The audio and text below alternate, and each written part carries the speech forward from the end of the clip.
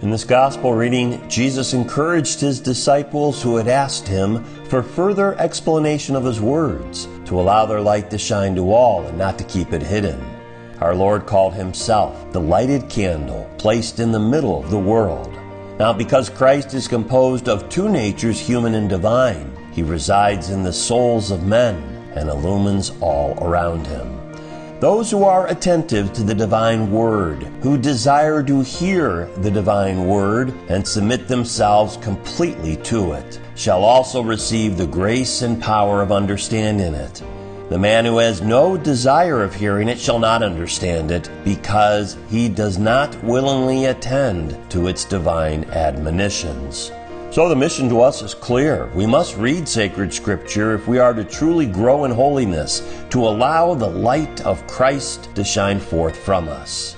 Many are intimidated by reading the Bible. It may be difficult to understand, or the words are unfamiliar, or we do not comprehend the context. Here are several tips to assist you in reading sacred scripture. First, we must pray before we begin, asking for enlightenment from God. Secondly, we need to read with no sense of urgency, taking our time to allow the words to be absorbed into our hearts. Third, we should be reading sacred scripture daily, even if only for a brief time each day.